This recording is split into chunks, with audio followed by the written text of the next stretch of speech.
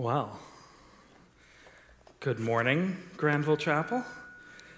It is good to see some of you here this morning. Oh, that felt good to say. And we are, of course, very happy that some of us are here in the building and able to hear each other singing, and that is a great joy. So I have one of those sorry, not sorry moments because my sermon this morning is about lament. So I feel like I have to be a party pooper this morning. But, as Rhonda said, it's been a very difficult summer and spring and winter and fall and summer and spring. And if I'm being honest, it wasn't a great winter either.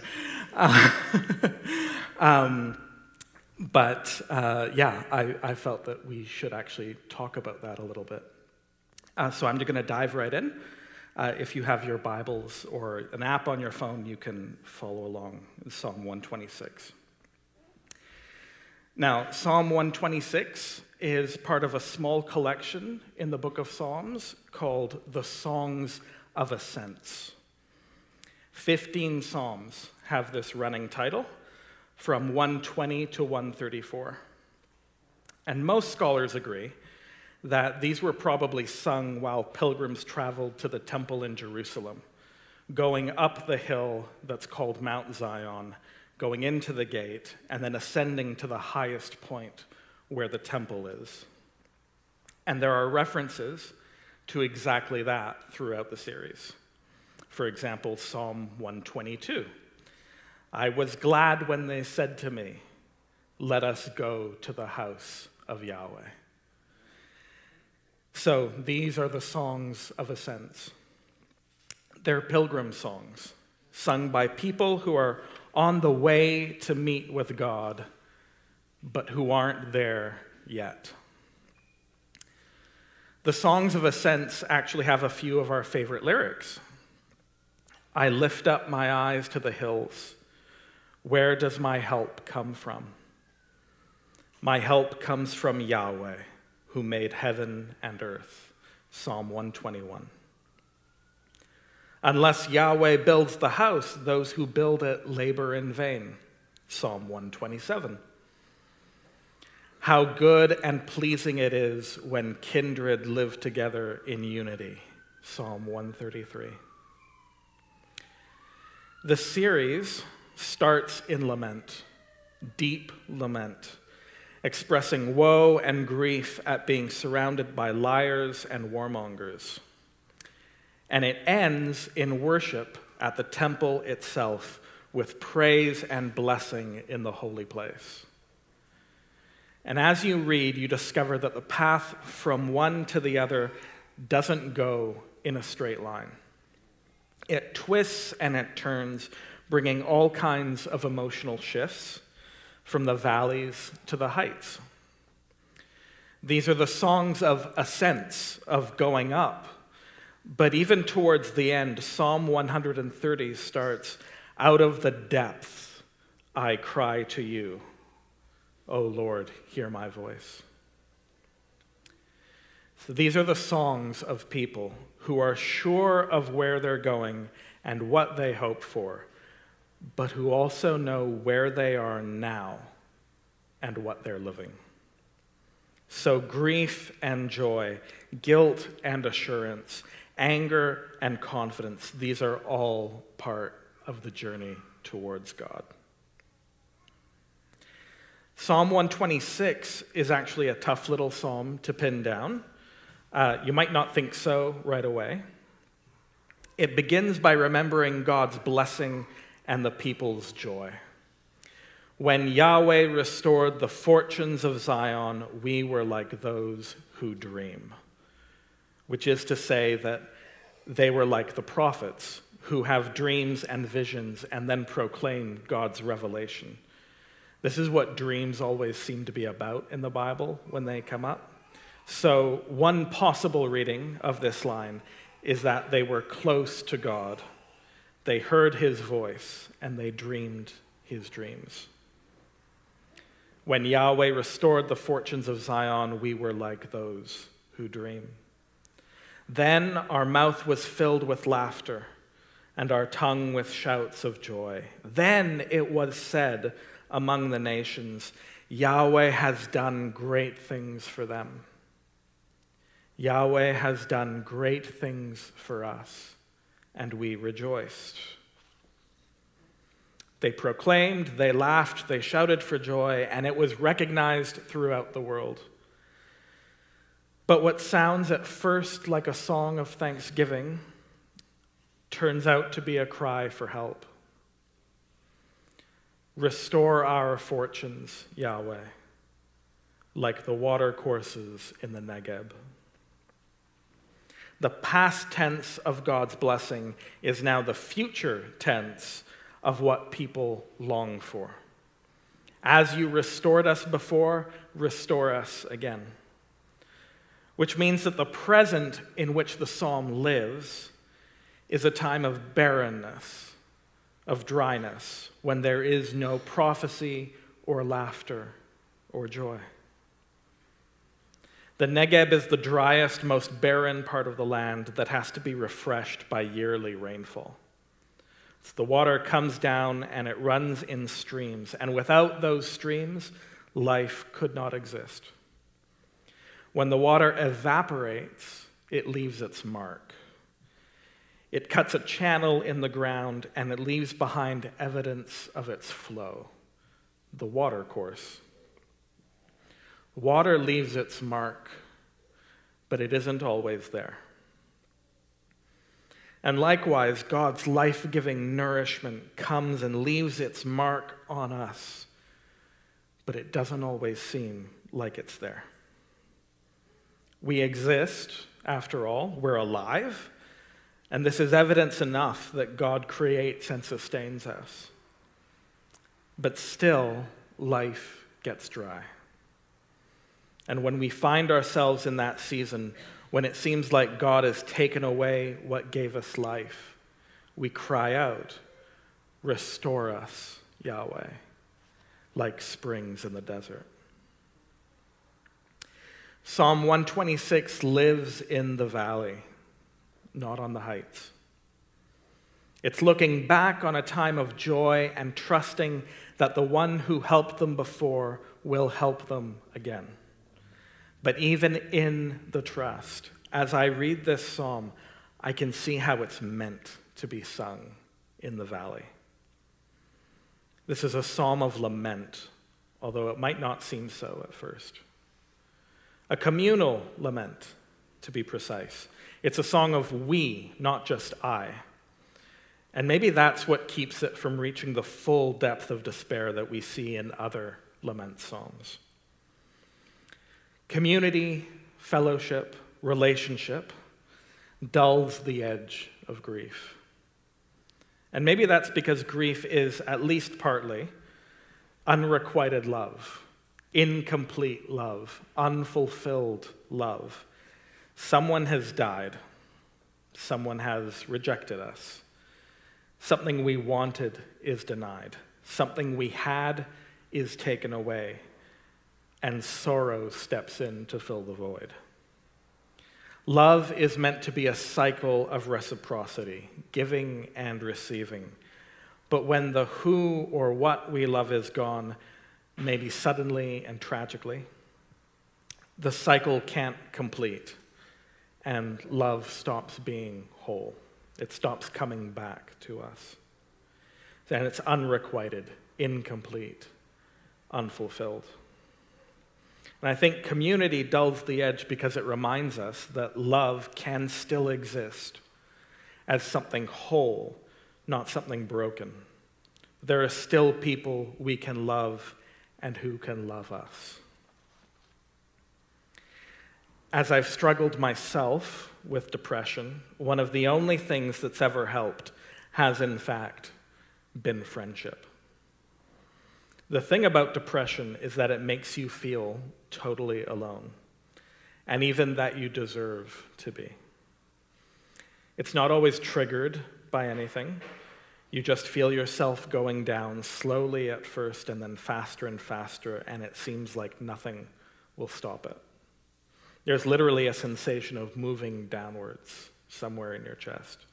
Some people compare it to drowning. But the other thing about depression is that as overwhelming as it feels, sometimes the smallest things can make it bearable.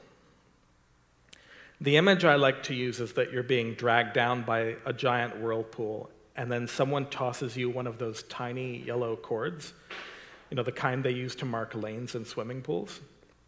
And you'd think those wouldn't really help, but at least in this metaphor at least, it turns out that they can.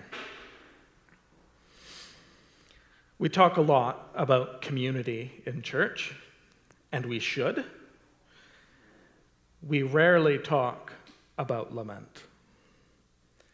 Sometimes I have a sense that there's this expectation, this unspoken expectation sometimes.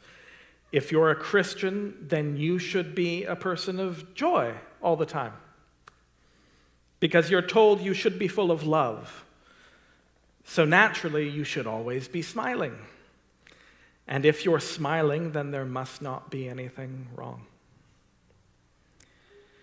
When I was told that I could pick any psalm I wanted out of all 150, I knew instantly that I wanted to talk about lament. I could have picked any number of lament psalms.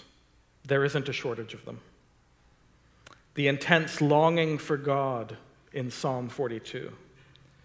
The absolute pit of despair in Psalm 88. The persistent question of how long, O Lord, in Psalm 13. But I chose 126, and I chose it precisely because of the image with which it ends. May those who sow in tears reap with shouts of joy. Those who go out weeping, bearing the seeds for sowing, shall come home with shouts of joy, carrying their sheaves. Praise often comes in at the end of a lament psalm. They can be bleak and despairing, but they usually transition to a statement of confidence in God's goodness. Sometimes that transition is more awkward than others. It's part of what some teach as the literary pattern of a lament psalm.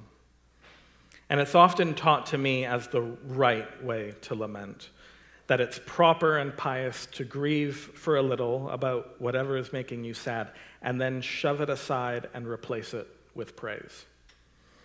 That joy is a practice to be cultivated even when you feel anything but joyful. But when I read this psalm, I get a very different picture of the relationship between sorrow and joy. We say that you can't lament unless you end with praise, or at least some do. What if it's the other way around? What if you can't praise unless you first lament? May those who sow in tears reap with shouts of joy. Another translation makes that line declarative. Those who sow in tears shall reap with joy. And that became an important line for me in the early days of lockdown. I found myself drawn to the idea, not just of sowing seeds while you wept, but of sowing the tears themselves. The psalm associates weeping with sowing seeds and joy with reaping the harvest. And I think that imagery has implications for how we deal with the grief and sorrow that inevitably comes during the pilgrim journey with God. If you want to reap a harvest, what do you have to do? Sow. And if you want to shout with joy, what do you have to do? Weep. In Paul's letter to the Galatians, we find a list of what he calls the fruit of the Spirit, and joy is on that list. I find it interesting that he thinks of joy as a fruit, not a practice that it's forced by the power of positive thinking. And I do get that treating things like depression is about breaking negative patterns of thought and getting you to see things in a different way.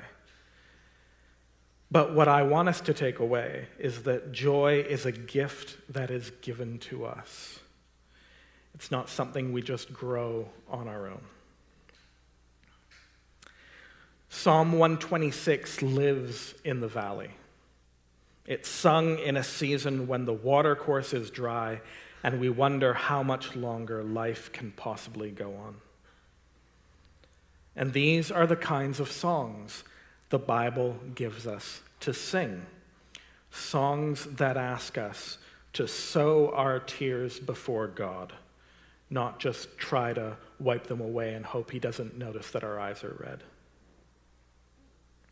Walter Brueggemann says in his commentary, the presupposition and affirmation of these psalms is that precisely in such deathly places, new life is given by God.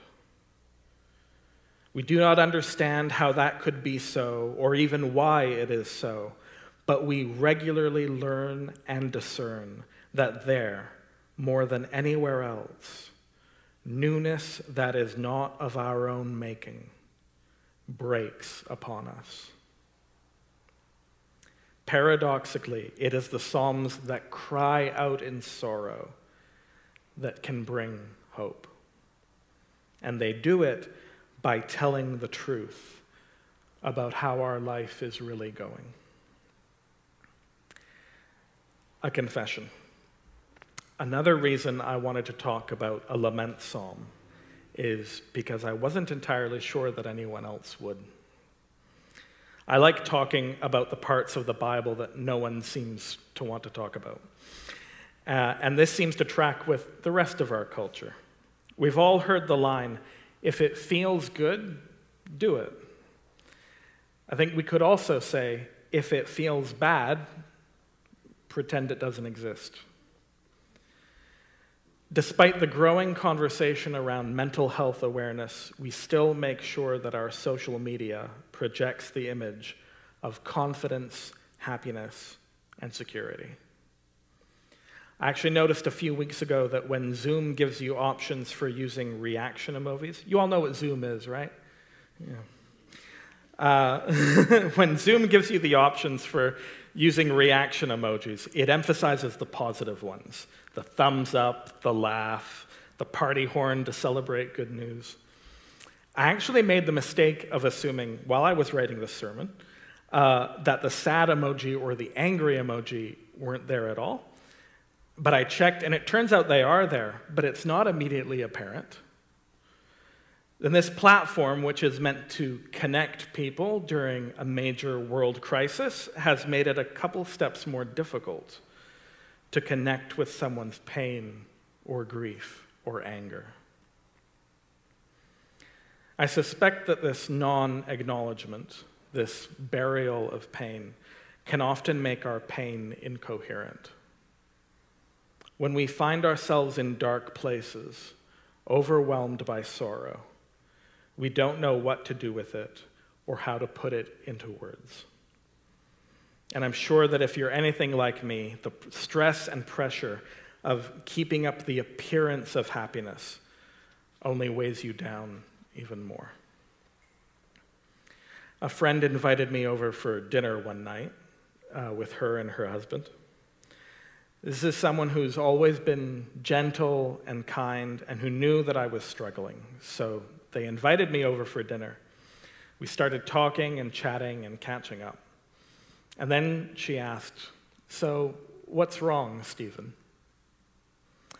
And I couldn't say a word. It was like my mouth stopped working. This was a person I wanted to talk to, who I knew I could trust and who I knew I didn't have to perform for. And I couldn't talk at all. But because this is a person full of grace and wisdom, she didn't push me. We had dinner, we lingered at the table, sat in the living room, and eventually I was able to talk about what I was feeling. Now, I'm aware that a sermon on lament can sound dangerously like a war on happiness. I promise, the last thing I ever want to do is wallow in misery, to get sucked down to the bottom of that whirlpool and stay there. No one does. And fortunately, we don't have to. We've been thrown a rope to grab hold of. We have the gift of the Psalms of lament. These are the songs that give us words and language to bring an expression to our struggle. And in that expression, we might find our struggles eased, even if they don't go away completely. The songs of ascents show us that people can walk in faithfulness and trust and still not always be happy with what they're walking through. Sometimes they need, as Psalm 126 says, to sow their tears and hopefully reap some joy. So, how do we sow our tears? Well, that becomes the question. Now, we've probably all heard by now of resources for grappling with depression and grief. These are easy to find. People do want to talk about these things now. All it took was a global crisis, the likes of which we haven't seen for generations, but at least we're starting to talk about it. For now, though, I'll just share a few thoughts, things that I've discovered and things I think might help us to notice as we walk through valleys and high places. And the first is this: let yourself feel what you're going to feel and name what you're feeling. Contrary to popular belief, Christians are just like everyone else. We feel everything. And we're just going to have to learn that maybe we can manage our emotions, we can calm our emotions, but we can't just magic them away. Something I did recently was to print out what's called a feelings wheel. If you've never seen one, you can go online, you can find one. It arranges all the words we have for all the emotions that we feel. The first time I saw one, I realized I knew all those words, but I'd never really connected them together. I had never looked at them all in a list, and this is, in a nice circular pattern. I'd never seen that before. So I printed it out and I stuck it in my journal. So when I have to write how I feel about something, I have a way to find a word and actually express what I'm going through. The second is this: don't mistake sadness for not having hope.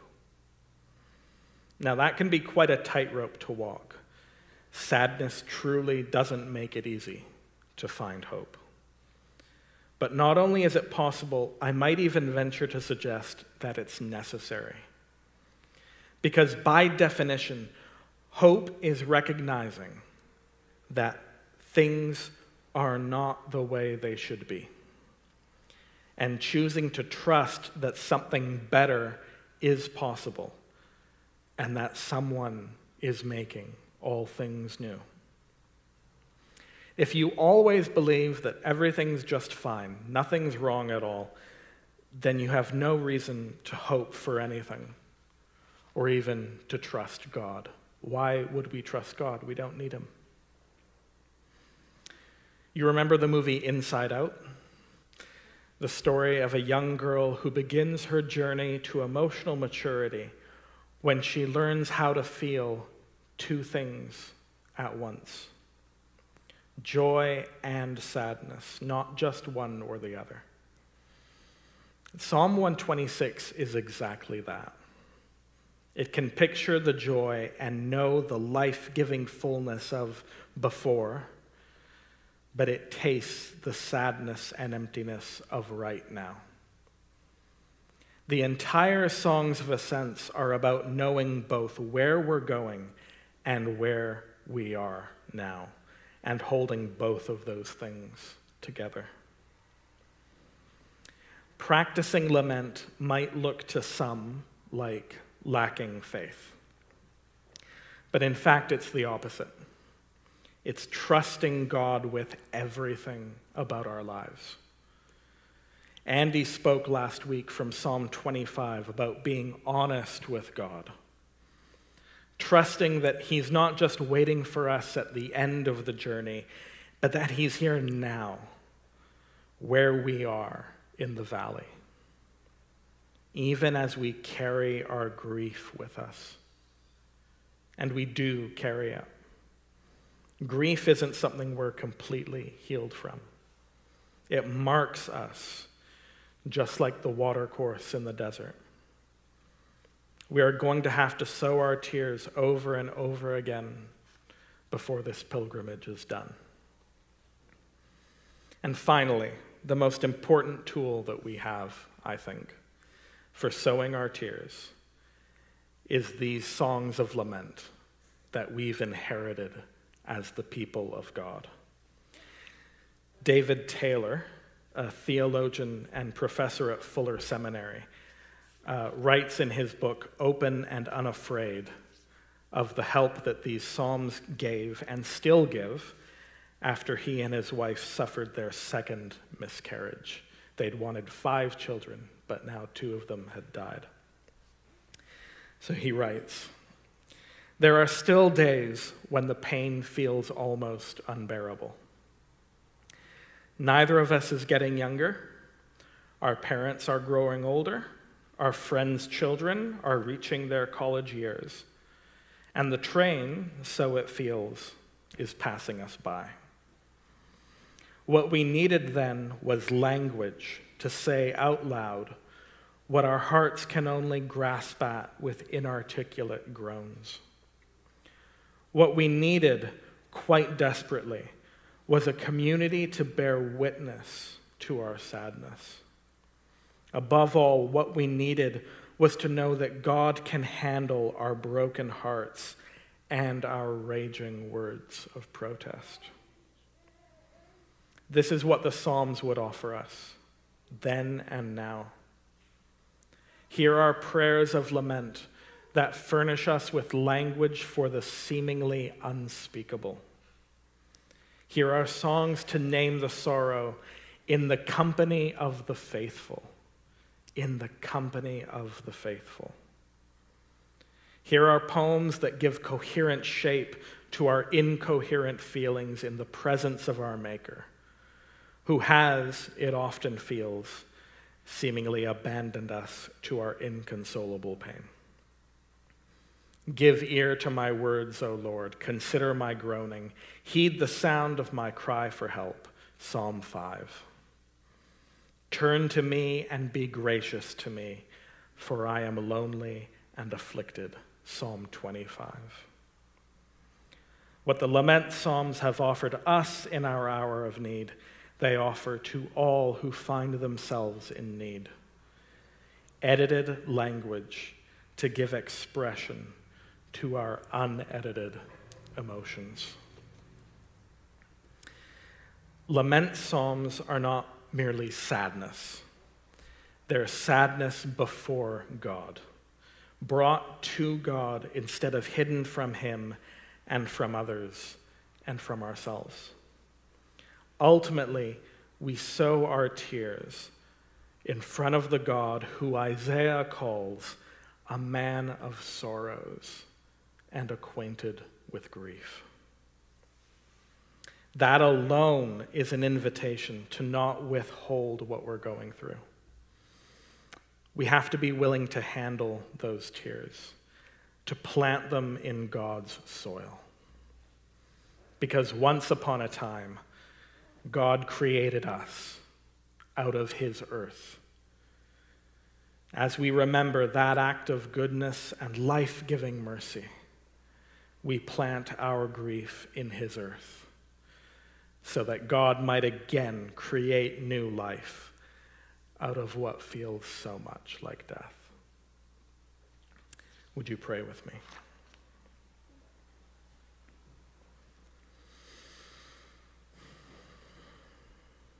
O God, almighty and merciful. You heal the brokenhearted and turn the sadness of the sorrowful to joy. Let your fatherly goodness be upon all whom you have made. We hold up all our weakness to your strength, our failure to your faithfulness, our sinfulness to your perfection, our loneliness to your compassion, our pain to your great agony on the cross. Take our tears, we pray, and grow them into the fruit of your Spirit. And from now until the day we enter your gates with thanksgiving and your courts with praise, may we always feel your presence in the heights and in the valleys of this road. In the name of the Father, the Son, and the Holy Spirit, we pray. Amen. So, having heard a psalm and read a psalm and taught about a psalm, I think it's good to sing a psalm. And there is a version of Psalm 126 that I've come to know and love and appreciate in this very difficult season of life. And I asked David if he would lead us in it. So we will sing Psalm 126 together.